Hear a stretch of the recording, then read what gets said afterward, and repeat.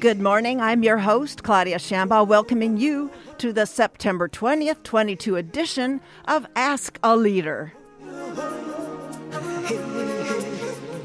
Happy National Voter Registration Day. I'm done announcing state primaries because they're all past us, and now we're going into the midterms, all of us together.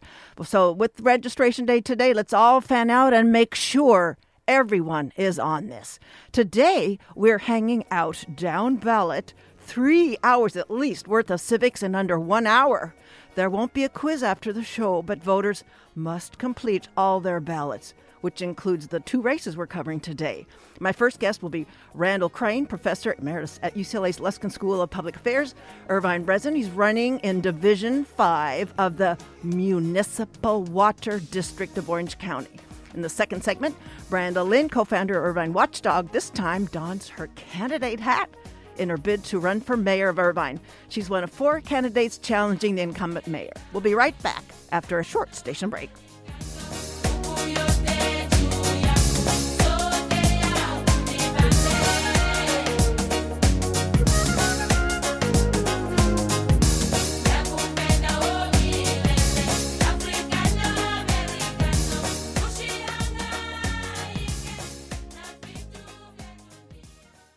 Welcome back to the show. My first guest is Randall Crane, Professor Emeritus at UCLA's Luskin School of Public Affairs and Irvine resident. He's a candidate for Director of Division 5 of the Municipal Water District of Orange County against the incumbent Sat Tamaribuchi.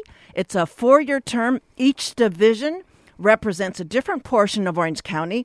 The 5th division includes Newport Beach, Laguna Woods, portions of Irvine, Lake Forest, Laguna Hills, Aliso Viejo, and parts of Mission Viejo. And I believe that in his own, on the incumbent's website, he talks about what parts that it includes, and then he talks about parts served, but I'm not sure if that distinction is something we need to worry about. And there's just a few unincorporated areas. Academic professionals typically have a really long resume or a CV, so faculty out there, just please put up with my shorthand. We've too much to cover today. Randall Crane attended Paradise High. Was it that one? That Paradise High? That's... Indeed. I just got that was wild when I read that. I didn't know that about you. Completed his BA in history at UC Santa Barbara, his master's in city and regional planning at Ohio State University, and his PhD at MIT. His work has taken him to Indonesia, to Kenya. I'm going to really do this shorthand. Mexico City, and with different World Bank gigs. Stateside, he was Associate Director of UCLA Institute of Transportation Studies, Senior Urban Fellow at the World Resources Institute for Sustainable Cities. And he's designed structural governance reforms for the water system of the San Francisco Bay Area for the state of California. His courses in water governance and management spans the decades at UCI and UCLA. He's currently a board member of Orange County Goes Solar. He joins me in studio. Welcome to Ask a Leader, Randall Crane. Good morning. Thanks to be here. So thank you. Well, I'm going to be addressing him by his first name as I'm well acquainted with him at UCI and in our shared community over the last 3 decades. So first, Randy, a little institutional knowledge for listeners about the Municipal Water District of Orange County, its relationship to our Irvine Ranch Water Districts and other districts, and how it differs from those different authorities. And because I know that's an interest to our listeners, and whose water is the purview of the MWDOC, which is the shorthand for the Municipal District of Orange County. Thanks. That's a good place to start because it's kind of confusing. I like to call the Municipal Water District of Orange County the most important Orange County government people have never heard of, or probably never heard of. The water system, as probably most people know, we get about half of Orange County's water from Northern California, from the Colorado River. Probably the 2 most climate-stressed sources of water in the region. And that is so now on everybody's radar. We've seen all the really graphic shots of the much, much lowered water levels. I think everyone knows we're in a drought. It's pretty obvious. On the other hand, or a I don't know mega if drought. everyone... We'll ask about that distinction, but the drought Sure. versus mega drought. But go ahead, sorry. I don't know if everyone knows that it's the worst drought in 12 centuries. I mean, and this is life as we expect it to be in the future. So the Municipal Water District imports water to Orange County. It buys water from the larger regional water district called the Metropolitan Water District of Southern California, which is in charge of the aqueducts and channels that bring water from the Colorado and Northern California. And then it buys the water for Orange County, all of Orange County, with the exception of 3 cities, Anaheim, Fullerton, and Santa Ana, and resells that water to the retail districts. So you mentioned the IRWD, the Irvine Ranch Water District. That's one of the largest water districts in Orange County. It serves basically the former Irvine Ranch. So it is what's called as a retail water district. It has customers. The municipal water district is important because its customers are the retail districts. So it doesn't actually sell water to individuals or businesses. It sells water to the people that do sell water. So it's a wholesale water district. Okay. So, and Irvine Ranch Water District is the retail. Yes. I mean, it'd be better to have, we can't have whiteboards on radio.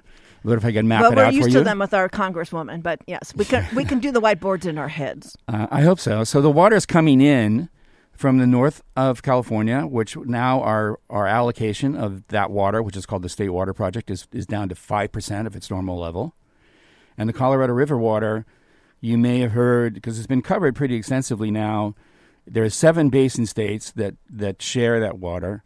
The federal government is in charge of it, and they've said we have to lower our use. So they're all in negotiations. So it's a situation that's a little bit in flux. But again, the municipal water district is important because its only responsibility is to import water into Orange County and then resell it to your retail water districts. Thank you. You're welcome. Thank you. So, and I jumped on you a little early, but this is what I want to bring up is the distinction between drought and mega drought. So I guess people are trying to just keep everybody's attention and use the shortest hand possible, but mega drought really is what should be organizing our imaginations and our keen focus around. Mega drought is the term that's being used to describe the drought we're in. I mean, again, it's the worst in 1,200 years. So I don't know that mega has a specific scientific meaning, but it's a super drought. And that's the point that needs to get across. Not only that, it's more what our future is going to be like than our past. Okay. So I've been I don't know, have you ever been in the boardroom of the Metropolitan Water District? No. And have you been in the agency district water board meetings? No. Been inside? Because for me, it's a real eye-opener, that whole dynamic where you see there's, over there up on somebody's PowerPoint, it's the whole Colorado River drainage basin. I mean, and you've seen drainage basins in your consulting all around the world, and how there's people that are making pivotal decisions. So I want us, because this position that you're running for, that some of these division directors do they rotate into the Met representation, the Metropolitan Water District? Sorry. They do rotate somewhat. So you raise an important point. So one of the sort of what I call the geopolitical importance of the Municipal Water District of Orange County is that it has votes on the Metropolitan Water District Board. So an unusual thing about the Municipal Water District is that its board is elected. But the Metropolitan Water District of Southern California, its board is composed of officials and elected officials from across all urban Southern California. So the Municipal Water District has 4 votes on the Metropolitan Water District Board. And those are very important votes. It's the 3rd largest block in the Metropolitan Water District after the city of LA and San Diego County. So it's very important. Orange County also has 3 additional votes from Anaheim, Fullerton, and Santa Ana, so it has 7 votes in total. They obviously are independent of each other, but they are very important in terms of having influence on a water district, the Metropolitan Water District, that provides water to 20 million people in Southern California.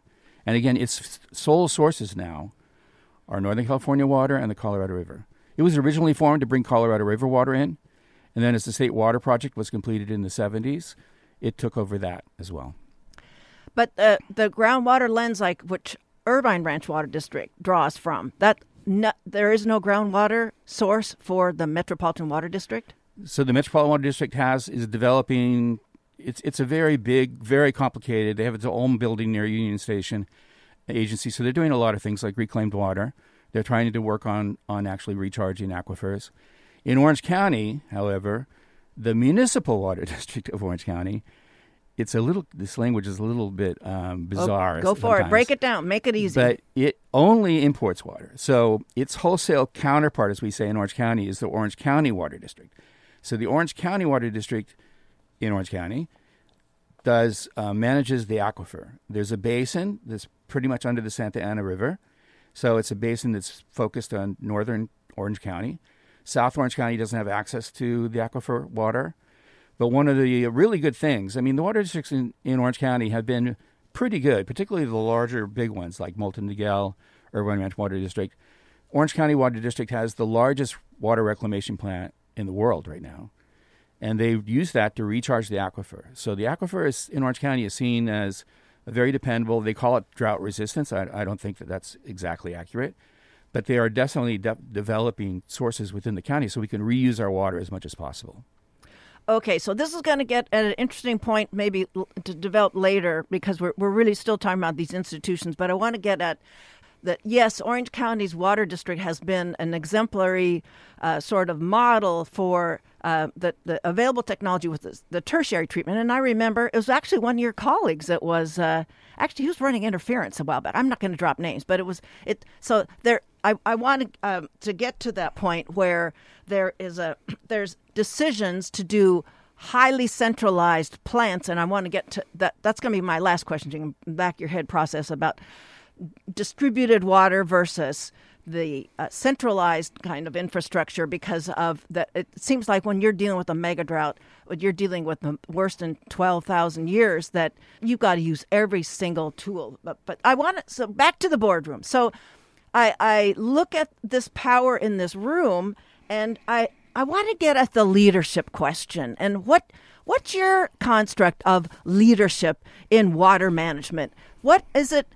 How do you distinguish yourself from the status quo? Because we've got here, it's a slow motion kind of disaster for people that, I have acquaintances whose fathers, who are deceased now, whose fathers knew this was coming. So this is a long, long unrolling of a catastrophe. And I don't think I'm being alarmist. I'm really trying to frame the urgency of all this while we have an opportunity to interview you, and I hope the incumbent too, is what is your take? What is your profile as a prospective water district manager in stepping up leadership to take what hasn't been taken before and running with it to manage this colossal kind of scarcity that's upon us? It's a challenge. There's no reason to be alarmist, as you say. Right now, Orange County in particular is in pretty good shape, but the future is more uncertain.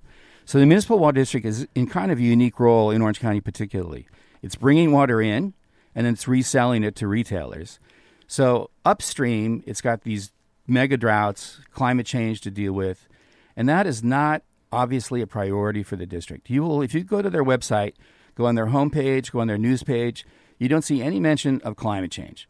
It's very calm, actually. It's calm, like nothing happening here calm. I think there's always an instinct to try to be reassuring, but on the other hand, you said it's slow moving, but we've seen this drought catch up with us in a way that we need to catch up to.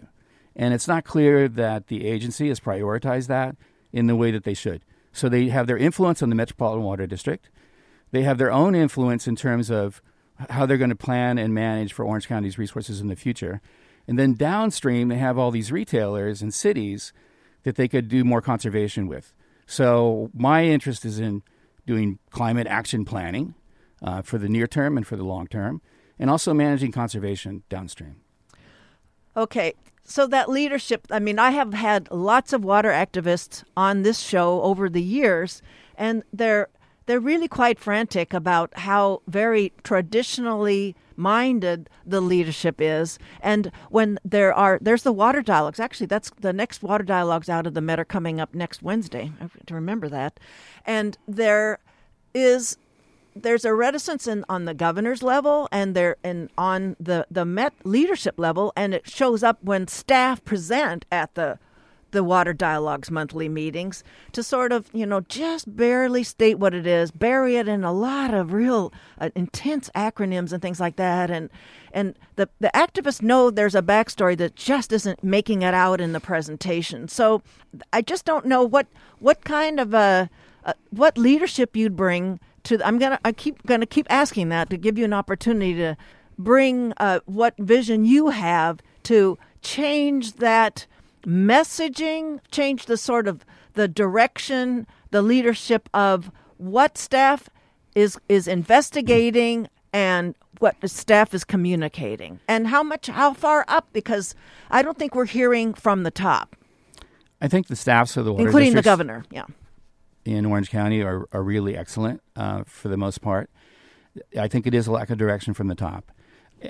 I make no doubt about it. In Orange County, the Municipal Water District of Orange County is the climate change battleground for Orange County, not only in the near term, but a little bit down the road until we actually have firm plans of how we're going to deal with the fact that the water that they're responsible for is disappearing. And they don't have firm plans. If you go through their website, you'll see words like resiliency, drought will be mentioned. But, the number one problem on their news page is COVID, which they don't have any control over. It's something to deal with. But why are they not talking about forming short-term, near-term, long-term climate action plans? What are they going to do? Part of this is because the water they get comes from a larger agency that they have limited control over, but they are the third largest block of votes.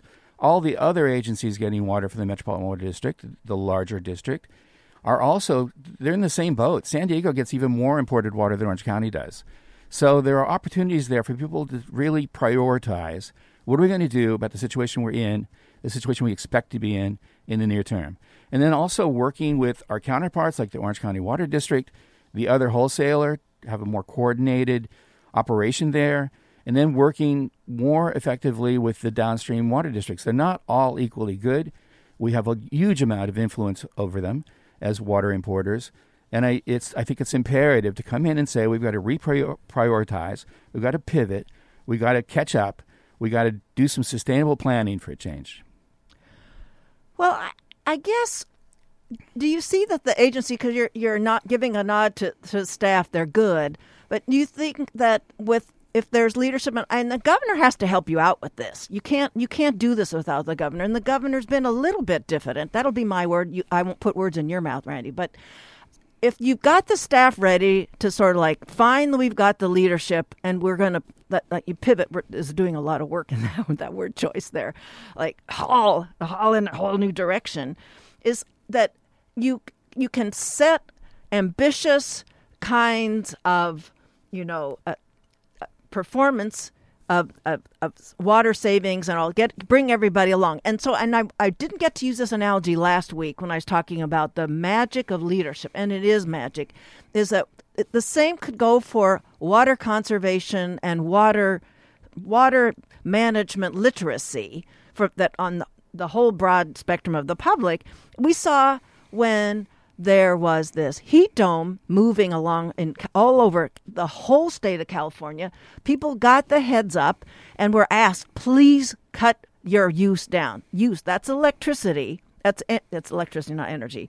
But if those same messages could say really intellectually honestly to all ratepayers, all users, the same kind of thing to bring everybody along the way people averted the rolling blackouts, because they really, really drastically reduced their energy use in a time where it was very hard for them to do that. So you've got steps. So what do you see that was an example to us that you could bring along more people with a different kind of leadership? And point to it, say, you all could do it with electricity, now do it with water. That's a local example. We've also seen in many other places like Las Vegas and other near places where people have rapidly conserved water when they've been asked to and when they've been properly incentivized. So it is something we can do. There's a strange dynamic, though, in Orange County because we're increasingly using reclaimed, recycled water to avoid importing more water. That's one response. However, there's been a little pushback when conservation strategies come up because to reuse water, you have to use water, obviously. And so when people are talking about conserving water, they actually complain that maybe the reclamation plants won't be getting enough water into them in order to reclaim it and recycle it. So that dynamic is something that has to be managed that I think is right now one that they're really having trouble sort of negotiating, because IRWD has pushed back a little bit unofficially, saying, if we really conserve a lot less water, they're complaining about the new standards that are coming up in a bill that's on the governor's table for per capita water use in residential homes, which by 2030 will be 42 gallons per person per day. And they're saying that level is so low that our reclamation strategies won't work. So you can see there's an interesting dynamic there. Yeah, well, interesting. So what do you do? Yeah, you have to do both. You have to have a reclamation strategy that deals with less water. So, the water that you do import has to supplement the aquifer, which they're doing. I mean, the largest consumer of this imported water, single consumer, is the Orange County Water District, which uses it to recharge the aquifer. So you have to use less water, but have a reclamation strategy that can cope with that. That functions. Yeah. So that means we're going to have to reduce water use at some level. A neighbor said, "Are you saying I'm going to have to give up my roses?" And I said, "No." But there's the notion of non-productive turf that people talk a lot about, which means the grass that isn't really doing anything. So there are things like that which are the obvious targets. Within the state, we also have this agricultural use versus urban use. Right, and that's a larger share. But so agriculture is 80% of the water use traditionally in California. So you can reduce it by 5%, and it increase the urban water use by 20% or 25%. So you can see there are these political dynamics, and that's why the governor honestly has a hard job. I mean, he's had some more aggressive strategies that have come up this year for water strategies. These include a new way to bring more water from Northern California down through the State Water Project, which is that channel that runs along the 5. Yeah, we're going to talk about that, yeah. So he's got, for example, the people in Orange County that want to bring in more water, they talk about more water, they talk about storage and the delta, the Bay Delta, and getting more water around that. And that's what the peripheral canal is, the other word for that. The peripheral canal, which is the term from the 70s that people used, which they avoid using now because it didn't succeed. It was politically ineffective because Northern California voted against it. Right. It was 2, and then now it's down to 1. But that's not gone away. So for those of you who've just joined us, my guest is Randall Crane, Professor Emeritus at UCLA's Luskin School of Public Affairs, consultant and Irvine resident. He's running for the Director Division 5 of the Municipal Water District of Orange County. We're talking admittedly about many, many different districts and jurisdictions throughout water distribution and management, shall we say. So I want to get to the people that were, it's bringing in this peripheral canal, the people who propped up the Poseidon desalination plant and who drafted the California Water Supply Infrastructure Account initiative that did not qualify for the statewide proposition this year. And also there's the peripheral tunnel we're talking about to divert water from the Sacramento-San Joaquin Delta. What was MWDOC's, and I said that's the short end, the Municipal Water District of Orange County, what was MWDOC's role in all of those endeavors? And I know that's breezing you through a lot, but I want the people to see what that leadership alignment is and the agenda is for this agency that is so powerful that we've never heard of. You packed a lot into that question. Yep, I know, but people got to know this as tight as they can. Let me start, and I'll catch up if you remind me what I missed. So the people that are focused on imported water particularly want to bring, they've never met a Bay Delta diversion project they did not like. And they love their infrastructure, period. You have to build stuff and you move more water down south. And, of course, it's caused a big tension in the for 50, 60 years now between Northern California and Southern California. I did that study of San Francisco that you mentioned, which is in a very unique and interesting situation. And I got a call from a Northern California journalist who said, "You're from Southern California." I said, "Well, now." She said, "So is this just a plot to take more of our water?" It was an academic study and a policy study of how to reform San Francisco's water system. You can't be too careful. There was no water coming to Southern California. They're really sensitive about it is the point that I got out of all that. So down here, they support anything the governor wants to do that will bring more water down. So Poseidon was an example of that. This is the big desalination plant that was in Huntington Beach, which now has been killed. I think it's buried. That was one that was a lot of support for on some agencies, the Orange County Water District in particular. I don't think MWDOC took as strong a view on it. They are supporting the new smaller one that's down in Delaney Beach, which is more ecologically sound and much smaller, and the scale is lower, and the price and the cost of providing water through those, which is historically super expensive, is lower.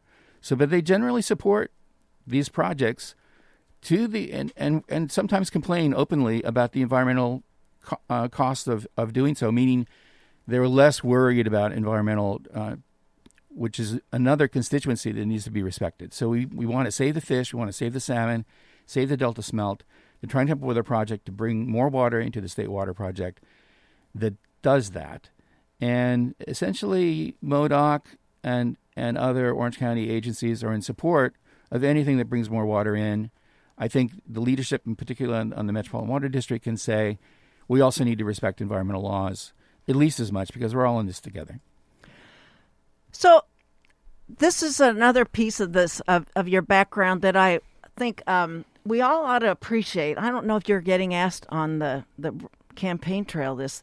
You're trained in a social science capacity as an urban planner, and largely water managers, name it from local to regional to like national regional, they're mainly engineers. So talk to us about what might make your leadership a bit more sort of to the point of managing this resource with the sort of the social science part versus the engineering part. Because engineers, every hammer looks like a nail in terms of like this infrastructure bias, but what do you bring as a social scientist? We all have our expertise biases, but you've touched on something that I think is really important, which is that the water world is a little bit of a bubble. It's a bunch of water engineers, secondly, a bunch of water lawyers, and then other people that are interested in essentially urban development and want to support growth in the region. That's fine. I mean, you need engineers to build this stuff. They do. The civil engineering projects are the heart of this whole operation. That said, they don't understand human behavior the way that social scientists do. I'm an economist, trained as an economist primarily, and we understand incentives and disincentives, and we understand governance reforms and incentives and disincentives in a way where engineers are a little more textbook about how to proceed and deal with problems as they come along. So I wouldn't want to replace engineers, but I think a world that's exclusively engineers is a risk because they're kind of a closed society. They don't have as creative and fresh outlook on the problems that they face because they're not quite as sensitive to these behavioral issues that are associated with it. And obviously, if you're talking people into using less water, if you're trying to deal with the environment in a responsible manner, you need to understand behavior. So I think I bring that perspective to the boardroom where maybe engineers would not see different ways of looking at this problem. You need a fresh voice. You also need turnover in these boards. I mean, a classic problem in water districts is that incumbents always win. So as a result, they stay there. Some of them run unopposed even. So, I mean, that's really bakes it in. I don't know the number of people running unopposed this year, but the Irvine Water District has at least 2 people running unopposed.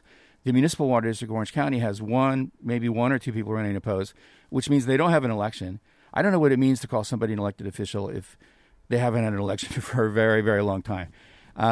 There are people that sit on these boards for 30, 40 years. And, I mean, talking about fresh perspectives, I mean, you're just not going to – this season, they obviously have a lot to contribute and have contributed over time, but we need some turnover at least.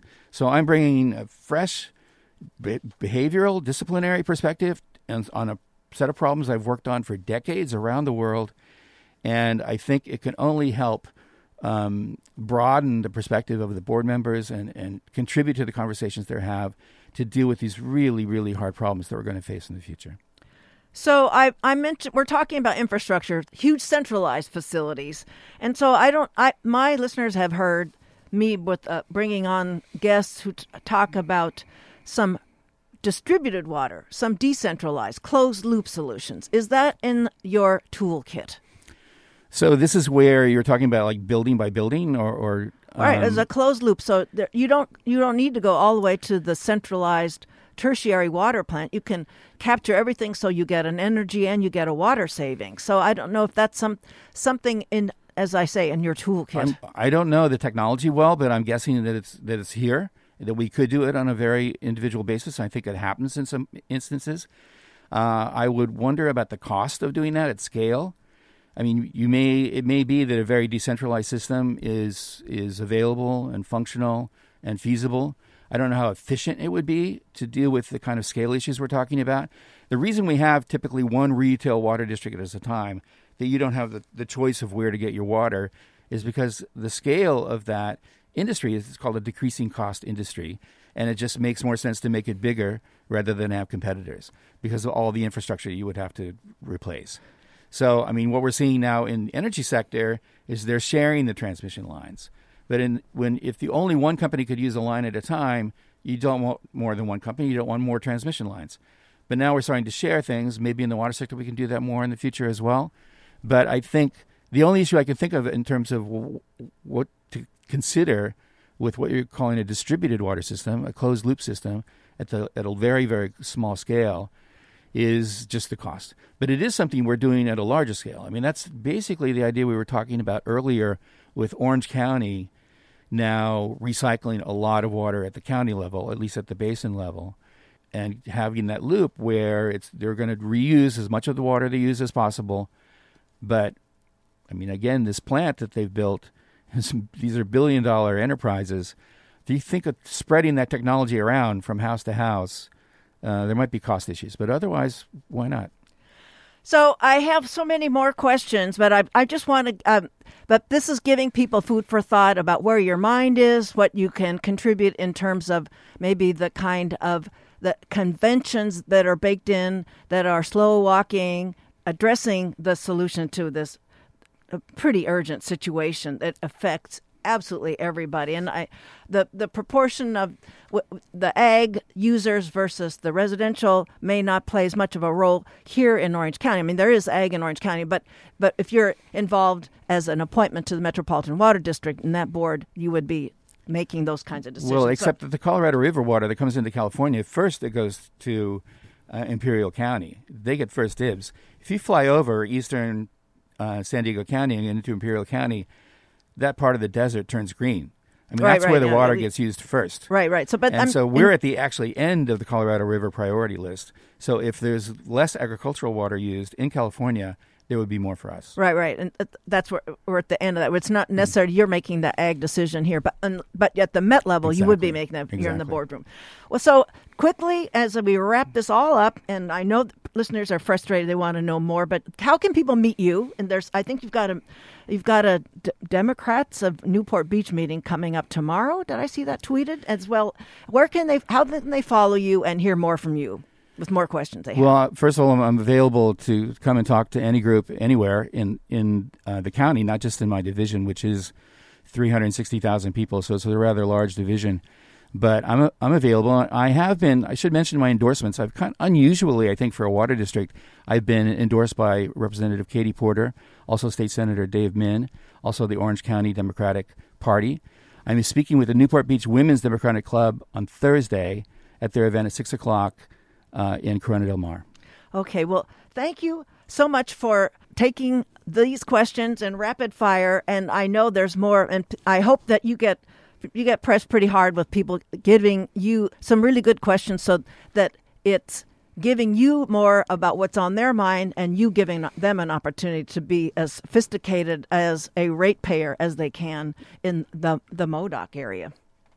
Honestly, the main thing I would like is to make the Municipal Water District of Orange County more visible.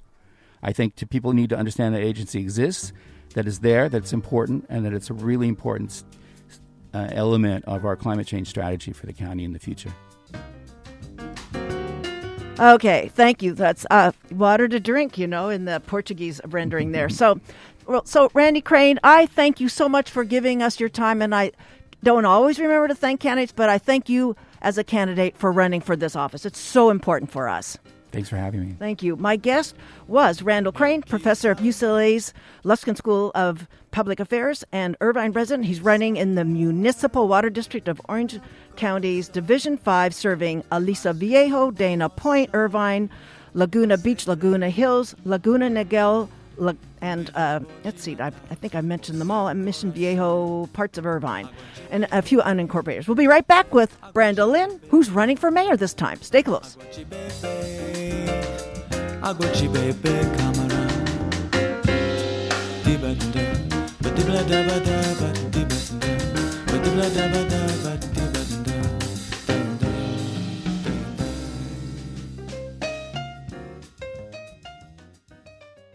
Welcome back to the show. My next guest is Branda Lin. She's co-founder of the Irvine Watchdog, and she's been on numerous times. This time, she is a candidate running for the city of Irvine, the mayor there, and she's challenging our incumbent, Farah Khan.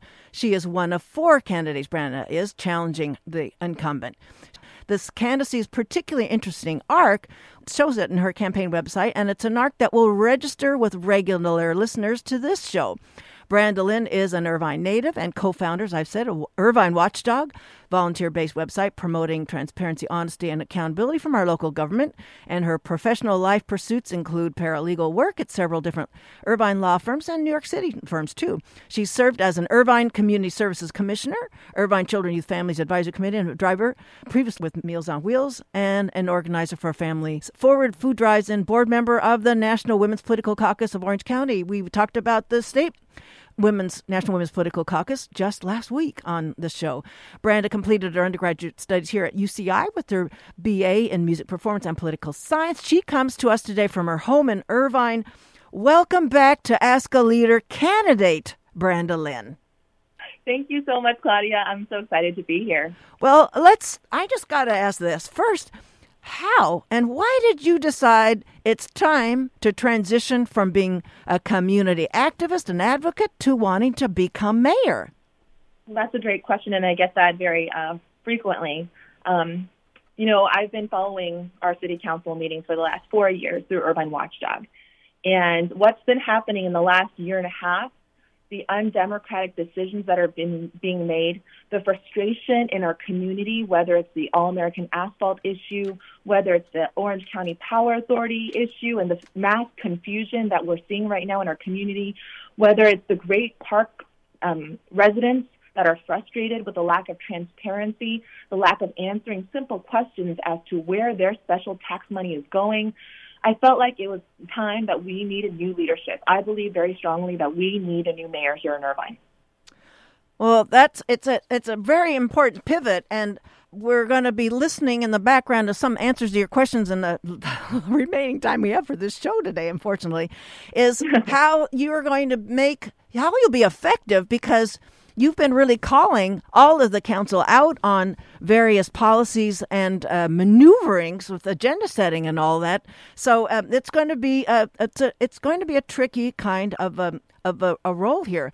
So let's have you map out the manner in which the Irvine constituents are being served in agenda setting and being heard at the council meetings, whether in person there or virtually. How are you going to set some policies that are addressing the residents' access to interacting with the council? Sure, and I actually just made a quick video, and I posted it on social media this morning. Just 3 quick, easy ways we can increase transparency and public participation. One is, at the last council meeting on Tuesday, the council chambers were packed. The Orange County Soccer Club came and filled council chambers, and it was really exciting to see. But I was standing in the back, and I also saw some parents with young toddlers there who were dedicated, wanted a voice, wanted to be part of the decision-making process, and I commend them. But the public shouldn't have to wait indefinitely for the council to come out of closed session. And what happened was, and this has happened before, closed session items are at the very beginning of our council meetings. and they go, to the back, and we don't know when they're going to come out. We hope that they'd be back in an hour, but this time it was almost 2 hours that the public had to wait. Now, that's when the meeting got started, when they came out around 6. Then there were presentations. So the public comments, we still had to wait another at least 30 minutes before public comments started. And that makes it very hard on a lot of our families. This is after work, during dinner time. A lot of us have kids. And so what we can do is move closed session items to the very end of the meeting. That way, closed session items are on the council members' time and not the public. Another thing we can do... Well, Branda, one moment. Just so is that a convention that's been reversed? Because was it previously at a later time, or how has this changed the convention? It hasn't changed, but it's just something that I've noticed, something that has made it just more difficult. And I think it's an easy solution to making sure that we prioritize the residents. I mean, after all, City Hall is the people's hall. It's our hall. And I think it's time we prioritize our community and our residents. And that's just one simple way. I haven't brought this up with you before, but it's something I did notice after the last meeting. And I thought, you know what, that's an easy fix. Let's get these meetings started, let these people be heard, get their 3 full minutes, which, let me get into another issue. Speaking of the 3 minutes, recently the council decided, depending on the number of speakers, to limit the amount of time we get for public comments. Now, before this, we've always had 3 minutes, which really isn't that much. But now what the council has decided is, cumulatively, if everybody comes and there are over 20 speakers on all items, then you get 2 minutes. And if there are over 30 speakers, then we only get 90 seconds. Now, why this is unfair is, let's say I show up and I want to speak on the budget item, which no one else wants to speak on. And let's say 30 people show up to speak on the All-American Asphalt issue. Well, I still only get 90 seconds. So we show up to City Council, wait for our turn, right, the meeting to start. If there's closed session again, we have to wait. And then we only get 90 seconds to speak. This has never been happened before. There have been exceptions to the rule when, let's say, a lot of members of the public come to speak. Then the council will apologize and say, just due to the number of speakers and just to keep things going, I apologize. And they're graceful and gracious about having to do that, and they apologize. But now what the council has done is made it a policy. It's on the agenda every time. And it's really, this is just another step that's really taken away the voice of the people in Irvine. And thankfully, the rule of 2, which was in place since day one, when our current mayor, as soon as she got elected, she placed on the agenda, this was her very first policy item, of the rule, what became known as the rule of 2, which was an agenda-setting policy that limited the public's ability. Let's say we had one advocate on the council who wanted to agendize something we were concerned about. It prevented them from being able to do so unless they had the support of another council member. Now, the problem is maybe it was a way for the council to better work together, but in practice, what we saw was over 15 items that members of our community wanted to be heard on that were denied and were ignored. And for the first year and a half, and this is including big items, including the Orange County Power Authority issue, the All-American Asphalt issue, and the Great Park issues.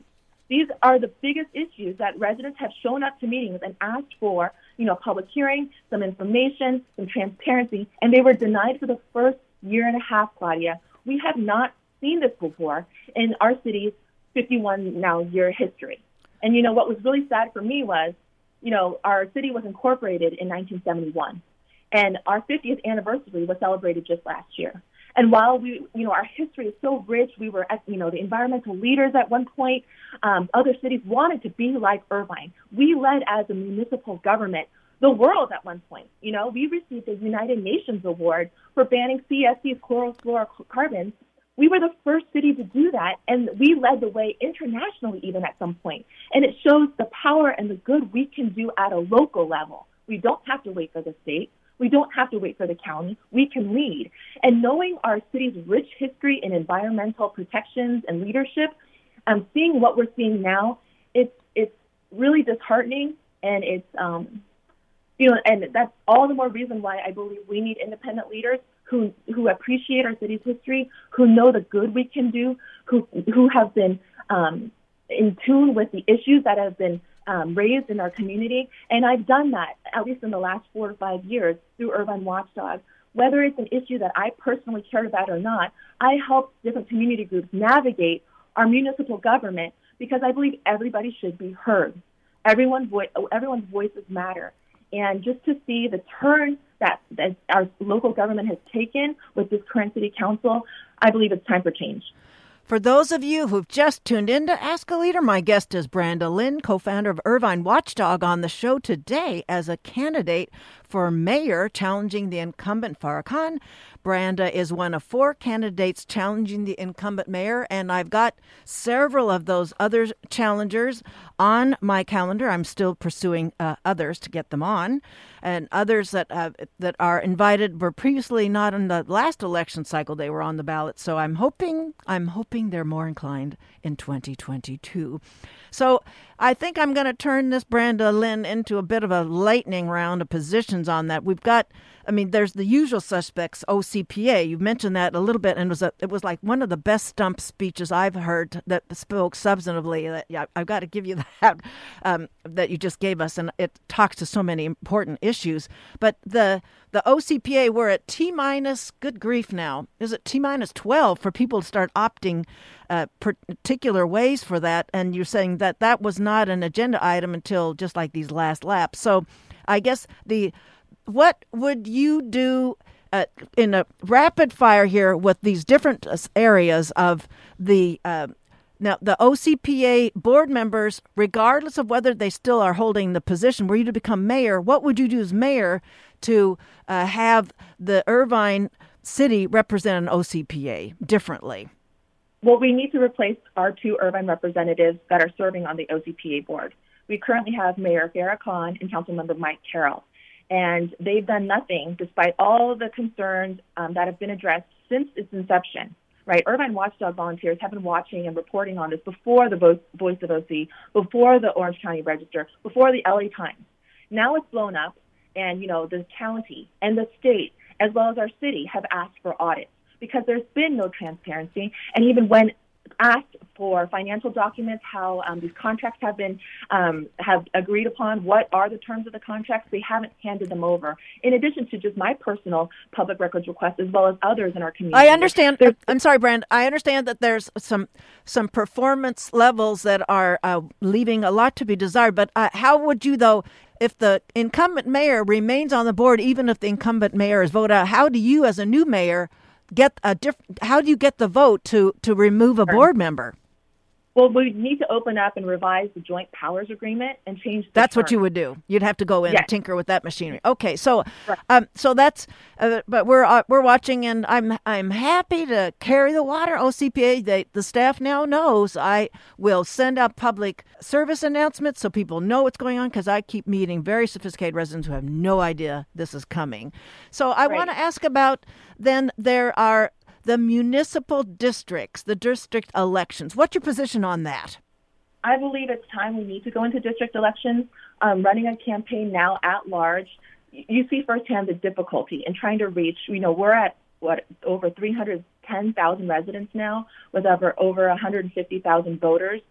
If you don't have special interest money backing you, it makes it very difficult for independent candidates, grassroots candidates, to really get their name out there, because at the end of the day, it's a battle against big money. So I believe it's time to move into district elections. We could have saved a lot of money. Instead of litigating, we could have just led the way, come up with the maps on our own, and decided to really increase representation, because among the 16 largest cities in California, we're still the only one here in Irvine using at-large elections. So, and in addition to that, I think it goes hand in hand with expanding the size of the city council. We are currently the largest city that only has 5 city council member representatives. Other cities that are similar in our size have 7 to 9 even. So, our city, we have to plan for not only today, but the growth that we're going to see. Our city is going to grow, and we're still growing rapidly. So in order to make sure that the representation reflects our numbers and what we're seeing in the data, we need to not only move into district elections, but expand the size of the city council. To a point you made earlier about the visionary leadership that Irvine's been known for, the CFC ordinance, among other things, there has been an exemplary target set for the city level reducing greenhouse gas emissions. What, Branda Lin, is your position on building an electrification ordinance that would help the city achieve the greenhouse gas emission reduction goals? Well, I think with our current RENA numbers, the regional housing needs allocation that the state has handed down to Irvine, which is we need to plan and build an additional 23,610 homes over the next, 7 years, and by 2029 or 8 years. So what we have to do is we have to make sure that we build and put the density in areas that have transit options. And so we're looking at the Spectrum area and the Irvine Business Complex. In terms of building electrification, I think it's something we need to move toward. And, though there's pushback because people don't like change. I mean, you just think about something simple like switching from reusable bags to the grocery, the plastic bags we used to have. People were complaining. But over time, people get used to it. And I think one thing we can do, and I have to credit our current mayor, she did hold a community forum of sorts where they taught people how to cook on induction stoves. I think things like that for the community, more of those options so people can come and it gets, they can see firsthand, it's not such a bad change. Actually, it's a lot cleaner. It looks nice. And you don't have to smell the gas, every time you cook. And it cooks just as well as gas ranges. It's just trying to educate and get people comfortable with the idea. But I think it's necessary given our climate crisis. And because we have to build so many homes, I think it's time to show that leadership. And with these new communities, making them bikeable, walkable, but also going towards electrification. And there are ways that we can just make sure that we become the environmental leaders that we once were, and really helping the residents get used to these ideas. Even older homes in Irvine that need upgrading, giving them options and showing them that, they can electrify their homes when it comes to new appliances or, when it comes to upgrades in their homes. So I think it's a matter of just being out in the community, educating them, demystifying some of it, and making it a lot more comforting for a lot of people who are maybe a little weary of these changes. Well, another infrastructure item is the broadband contract that the city's been negotiating. There's some, can you break down what you understand is going on in the background and where you could get the project back on track, Branda Lin? Well, there hasn't been much reported back to the public, and I only get information that we're getting. So I don't know what's going on the back end. All I know is, whether it's this broadband issue or all the other issues, we can and we need to do more to keep the public apprised of what's happening. And we need milestones and deliverables. And that's one thing I guess I wasn't answering your first question early on, where what can we do? How can we change what's been happening? And what we need to do is deliver measurable change, follow-ups. Okay, staff, this is your to-do, here are your goals, here are your deadlines. Okay, let's put it on the agenda for the next meeting. And we need more updates as we go along. And I think because we haven't done that, whether it's the climate action plan or whether it's, getting back on the special tax in the Great Park, we just don't hear back. A lot of times it'll be agendized once and then it's gone. This broadband issue, I haven't seen an update in months. So I really don't know, but what I can do and what we should be doing as a city is making sure that the community is updated. And I've asked for this and advocated for this before during public comments, during city council meetings, where the city should update our city's website, especially regarding all the development and the broadband issue, which has been coming up, and just kind of give us updates on what's been going on instead of the community having to go to each other on social media, asking each other questions. It should be coming from the city. And all the city council members have social media feeds. But a lot of times, the vast majority of the time, it's really nothing substantive. It's become, great places to eat. And this is important because we have a lot of small businesses, and not to take away from that, but there needs to be a balance, and we need to be informed on the decisions that are being made. And rarely do we see agenda items, an update on a particular issue like the broadband issue, anything substantive. Instead, we're getting a lot of, in my opinion, fluff. And Irvine residents are smart. They want more. They want meat. And it's time we keep them apprised on what's been going on and the decisions that are being made at City Hall. So quickly, the rule of two, how do you dispense with that for good as a mayor? Well, it's gone now. I don't plan on ever bringing it back. And I would, I think the community at this point, they've been fed up with it. They're glad it's gone. But should any council member try and attempt to bring this back, I think there'd be a lot of pushback, and it would really show that they're not listening to the community. I just don't see any council member attempting to bring it back, and if so, there'd be a lot of pushback. So I wouldn't be too concerned. Well, I'm sorry I didn't get to ask about all the other the policy areas. Folks can go to your website to get some. Just quickly, where can people follow you as well as meet you in the last laps here, the weeks going into the midterm on November 8th? That's the last question. So my website, brandalin.com.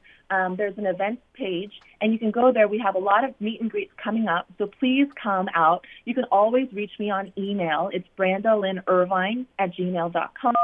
And I'm also on social media on Instagram, Facebook. YouTube has some videos, and it's all, Branda Lin Irvine. The handles are all Branda Lin Irvine. So, I encourage everybody to get to know all the candidates. My website, I've been putting so much information on it, and I try to cover as many issues as possible. So, but if there's something that I have not answered, please feel free to reach out. These local elections matter. I hope everybody gets out there and does their research and votes, because we really can affect a lot of good change here in Irvine. Well, thank you so much for that. So we're going to thank Branda for being on the show today. We did have so many other topics to bring up. So thank you, Branda, for being on the show and for running for office. Thank you so much for having me, Claudia. My guest was Branda Lin, co-founder of Irvine Watchdog, and she is running for mayor of Irvine, and 4 others are challenging her. We're getting them on the calendar gradually. That's my wrap. Next week's guest will be Krista Hollingsworth, Chief Operating Officer at our local Planned Parenthood. Then Stephanie Campbell of the League of Women Voters will talk propositions on the ballot. Only 7 statewide. Only 7 this time. I'm going to close with an announcement that gave me some comfort last night out of San Antonio from Sheriff Salazar. I'm quoting him. I have officially opened a criminal investigation against the individuals who lured and transported 48 migrants from the Migrant Resource Center in San Antonio, Texas, to Martha's Vineyard. If you or someone you know has been impacted, please email bcsotips@bexar.org. Open source folks are busy tracking the new flight, so that's it for me. Talk with you next week. Thank you, everyone, for listening.